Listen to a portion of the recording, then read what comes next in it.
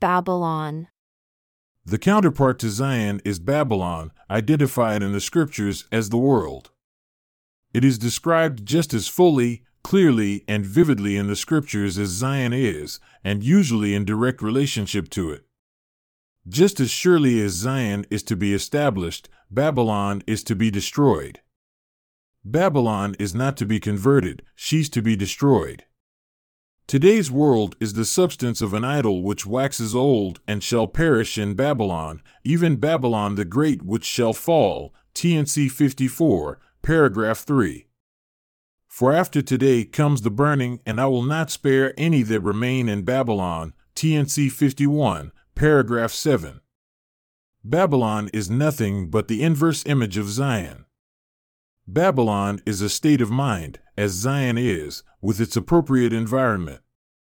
Babylon is described fully in Revelation chapter 7. She is rich, luxurious, immoral, full of fornications, merchants, riches, delicacies, sins, merchandise, gold, silver, precious stones, pearls, fine linens, purples, silks, scarlets, thyine wood, all manner of vessels, ivory, precious wood, brass, iron, marble, and so on.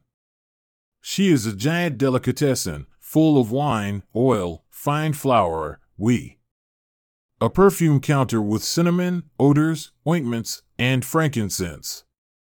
A market with beasts and sheep. It reads like a guide to a modern supermarket or department store, and it is all for sale. In her power and affluence she is unchallenged. Babylon is number one. She dominates the world. Her king is equated to Lucifer, who says, "I will be like the Most High." Isaiah 6, paragraph 6. And when Babylon falls, all the world is involved. Nephi used similar typology when he described the two churches. Babylon is a type. It is the world and worldly power, where everyone and everything has a price. The Lord has called his people to go out from Babylon, and go out from among the nations, even from Babylon, from the midst of wickedness, which is spiritual Babylon. TNC 58, paragraphs 1 and 2. Out of Zion and out of Jerusalem will go the law and the teachings that will constitute the effort, the government, the society, and the culture that's going to finally free itself from the toxic influences and the corrupt traditions that have been passed down from generation to generation, being influenced all the way back to Babylon. That's why the prophecies of John talk about the fall of Babylon the Great. Because the head of gold is still with us. The Babylonian influence remains with us still in our banking, in our profit motives, in our culture, in our education, in our false ideas about what's important and what's not, in our desire for power and wealth and influence. All of those things remain with us still today. And they corrupt everything. They corrupt business, they corrupt governments, they corrupt churches. They corrupt society. Everyone is vying with one another to gain influence, power, and in turn, wealth in the acclamation of this world. And it all goes back to Babylon. Which is why John prophesies the fall, not of every one of these components of the great image that Nebuchadnezzar saw, but he goes right to the head. Because as soon as you destroy the head, everything else is going to unravel. And he prophesies about the destruction of Babylon, the head of gold that holds sway over all else. Baptism. An ordinance that is intended to communicate light and truth into the mind of the individual, not merely to fulfill an initiation rite. It is meant to enlighten. The ordinance is performed by following the instructions taught by Christ in 3 Nephi 5, paragraph 8. One must be put under the water and then come forth again out of the water. The purpose of baptism is to follow Christ's example. See John 6, paragraph 29 and 9, paragraph 8. It symbolizes the death of the old man of sin and the resurrection into a new life in Christ. See Romans 1, paragraph 25. This symbol cannot be mirrored by sprinkling.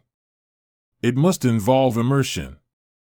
One is placed below the surface of the water, in the same way the dead are buried below ground.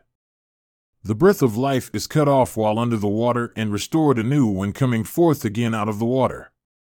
The officiator, having obtained power and authority from God, is the one who immerses and then brings the recipient up out of the water. See Preserving the Restoration, page 512 and TNC 175, paragraphs 26 to 32. Performing this ordinance puts the officiator in the role of the Lord, who holds the keys of death and resurrection. See Revelation 1, paragraph 6 and 2 Nephi 1, paragraph 6. Christ prescribes the exact words to be used in the ordinance.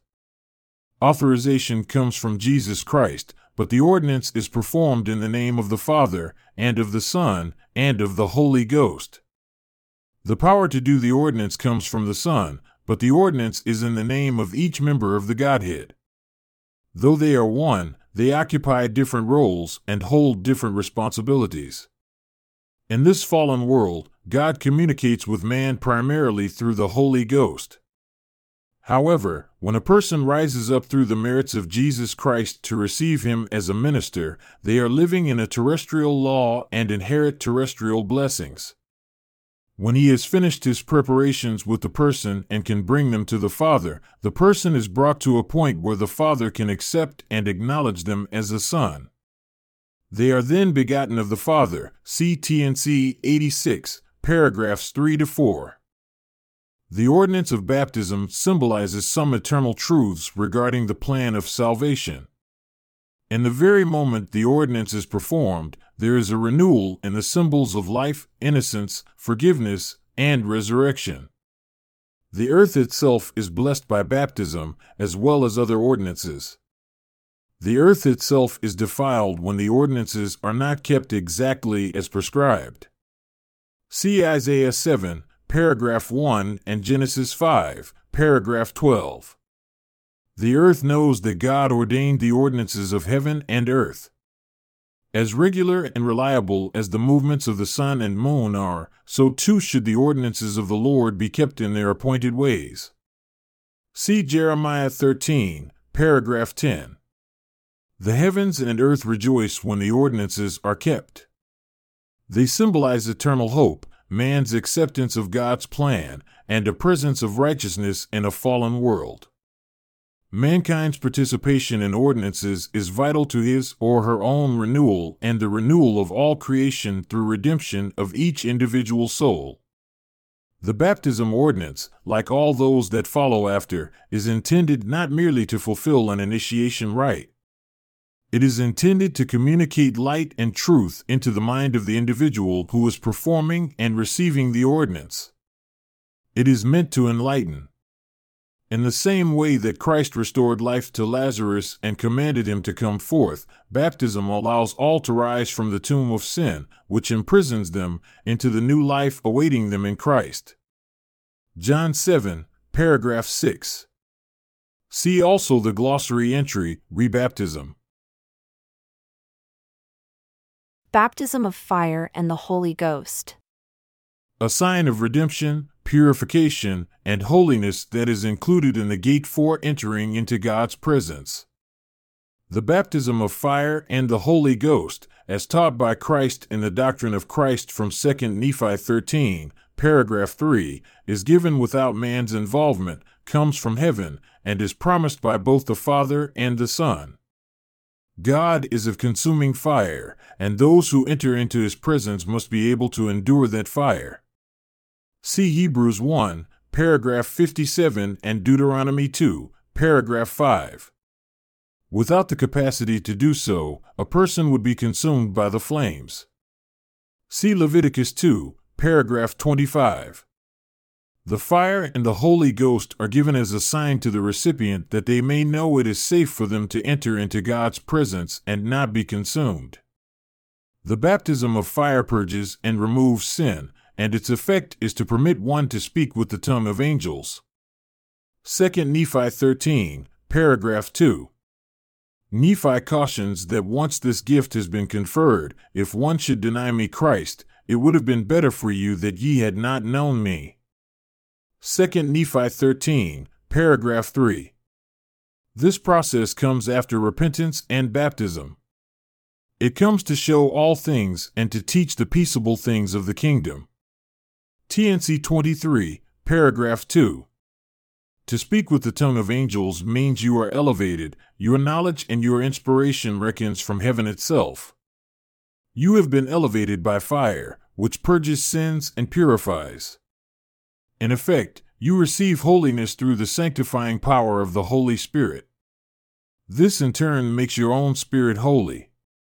Your spirit or your ghost is within you, connected to heaven to such a degree through this process that you are in possession of a Holy Spirit or a Holy Ghost within you. Recipients of the baptism of fire and the Holy Ghost receive the Father's testimony of the Son. And thus will the Father bear record of me. 3 Nephi 5, paragraph 9. You cannot receive this baptism and not have a testimony given to you by the Father of the Son. Beast. The prophets do not declare that they saw a beast or beasts, but that they saw the image or figure of a beast.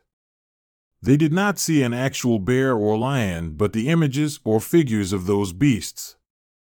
The translation should have been rendered image instead of beast in every instance where beasts are mentioned by the prophets. But John saw the actual beast in heaven, to show to John that that being did actually exist there. When the prophets speak of seeing beasts in their visions, they saw the images, the types to represent certain things, and at the same time they received the interpretation as to what those images or types were designed to represent. Become as a little child. Except you are converted and become as little children, you shall not enter into the kingdom of heaven. Matthew 9, paragraph 10. According to Christ's words, returning to the mind of a child is necessary as a precondition for all to be able to enter his kingdom.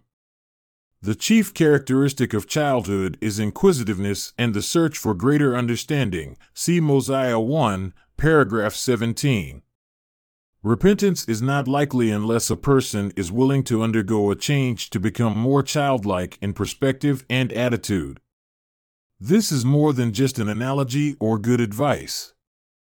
It is a prerequisite. It is the only way you can inherit the kingdom of God. Children are open to change and willing to learn. They welcome new ideas, for all ideas are new to them. The world is new to them. They feel their ignorance and are anxious to fill it with information and understanding. They know they are unable to cope with the world they live in unless they obtain more understanding than they have. They relentlessly search to know more. On the other hand, adults believe they already know something and are unwilling to receive more. Adults learn disciplines of study and then think the gospel should be viewed by the tools of the scholar. To the economist, all of the gospel appears to be financial. To the philosopher, all of the gospel appears to be dialectic. To the lawyer, it is a legal system. But the gospel is separate from the understanding of men.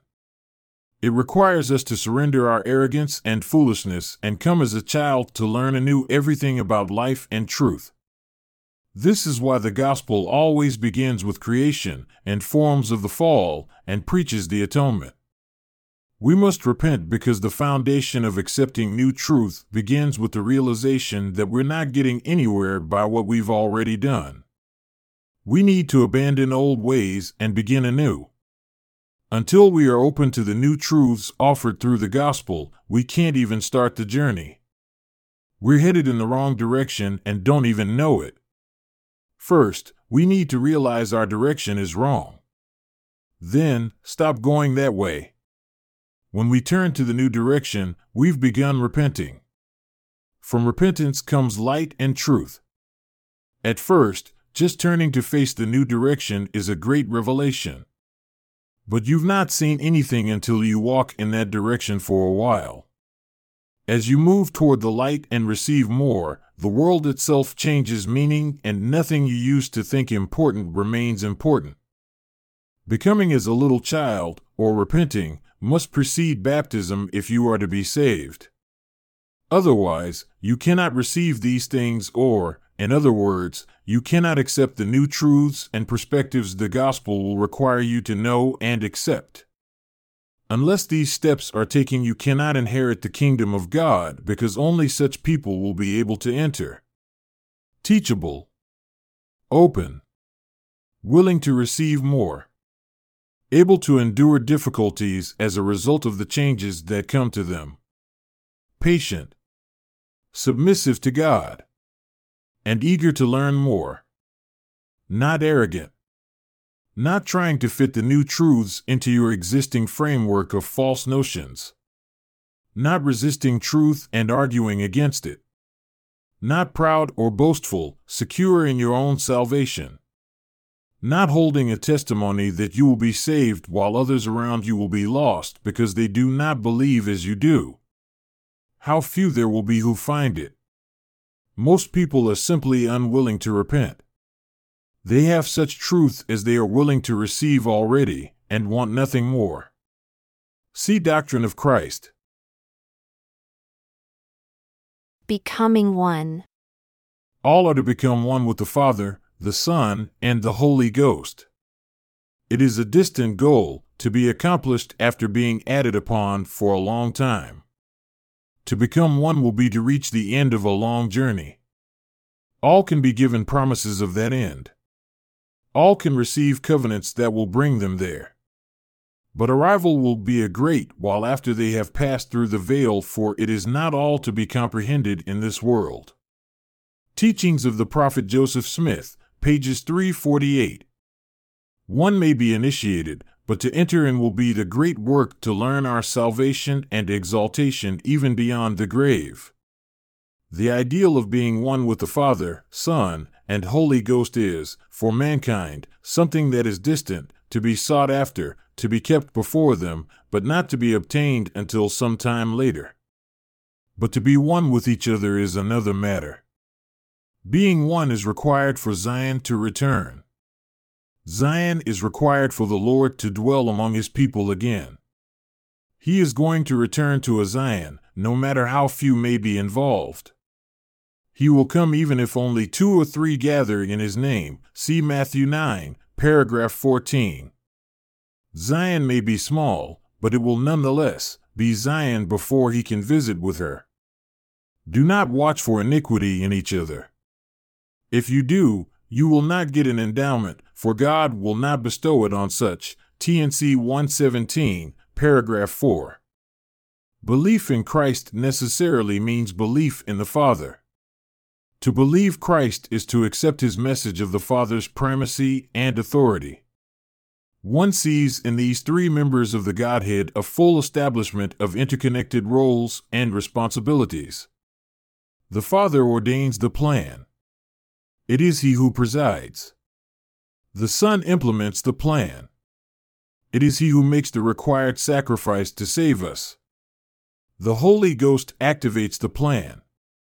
It is the fire of the Holy Ghost which makes new, cleanses, and perfects the man's understanding. These 3 are one and united. They provide mankind with the possibility for salvation and exaltation. Belief. Understanding and accepting true doctrine. See 3 Nephi 7, paragraph 4. Belief comes after mere hope, meaning desire, and is based upon the conviction a proposition is true. There is a difference between belief and faith, and between faith and knowledge. It is a spectrum. At one end there is desire, and it is then followed by belief. By degrees this belief grows into faith, and faith can progress by degrees into knowledge. Knowledge is at the other end of the spectrum. Belief is a step toward faith. Belief can come from study and from trusting others. Belief can be very weak, or it can be a strongly held conviction. In the Book of Mormon, Jacob makes a startling promise for those who live when the destruction begins preliminary to the cleansing of the world before the Lord returns. He says, "None will He destroy that believeth in Him." And they that believe not in him shall be destroyed, both by fire, and by tempest, and by earthquakes, and by bloodsheds, and by pestilence, and by famine. 2 Nephi 5, paragraph 5. This amazing promise is predicated on believing in him. This requires us to understand what the word believe means in the parlance of the Book of Mormon. Those who believe in him know and accept correct doctrine, or the truth, about him. Those who do not know and will not accept correct doctrine or the truth have dwindled in unbelief. They do not believe in him.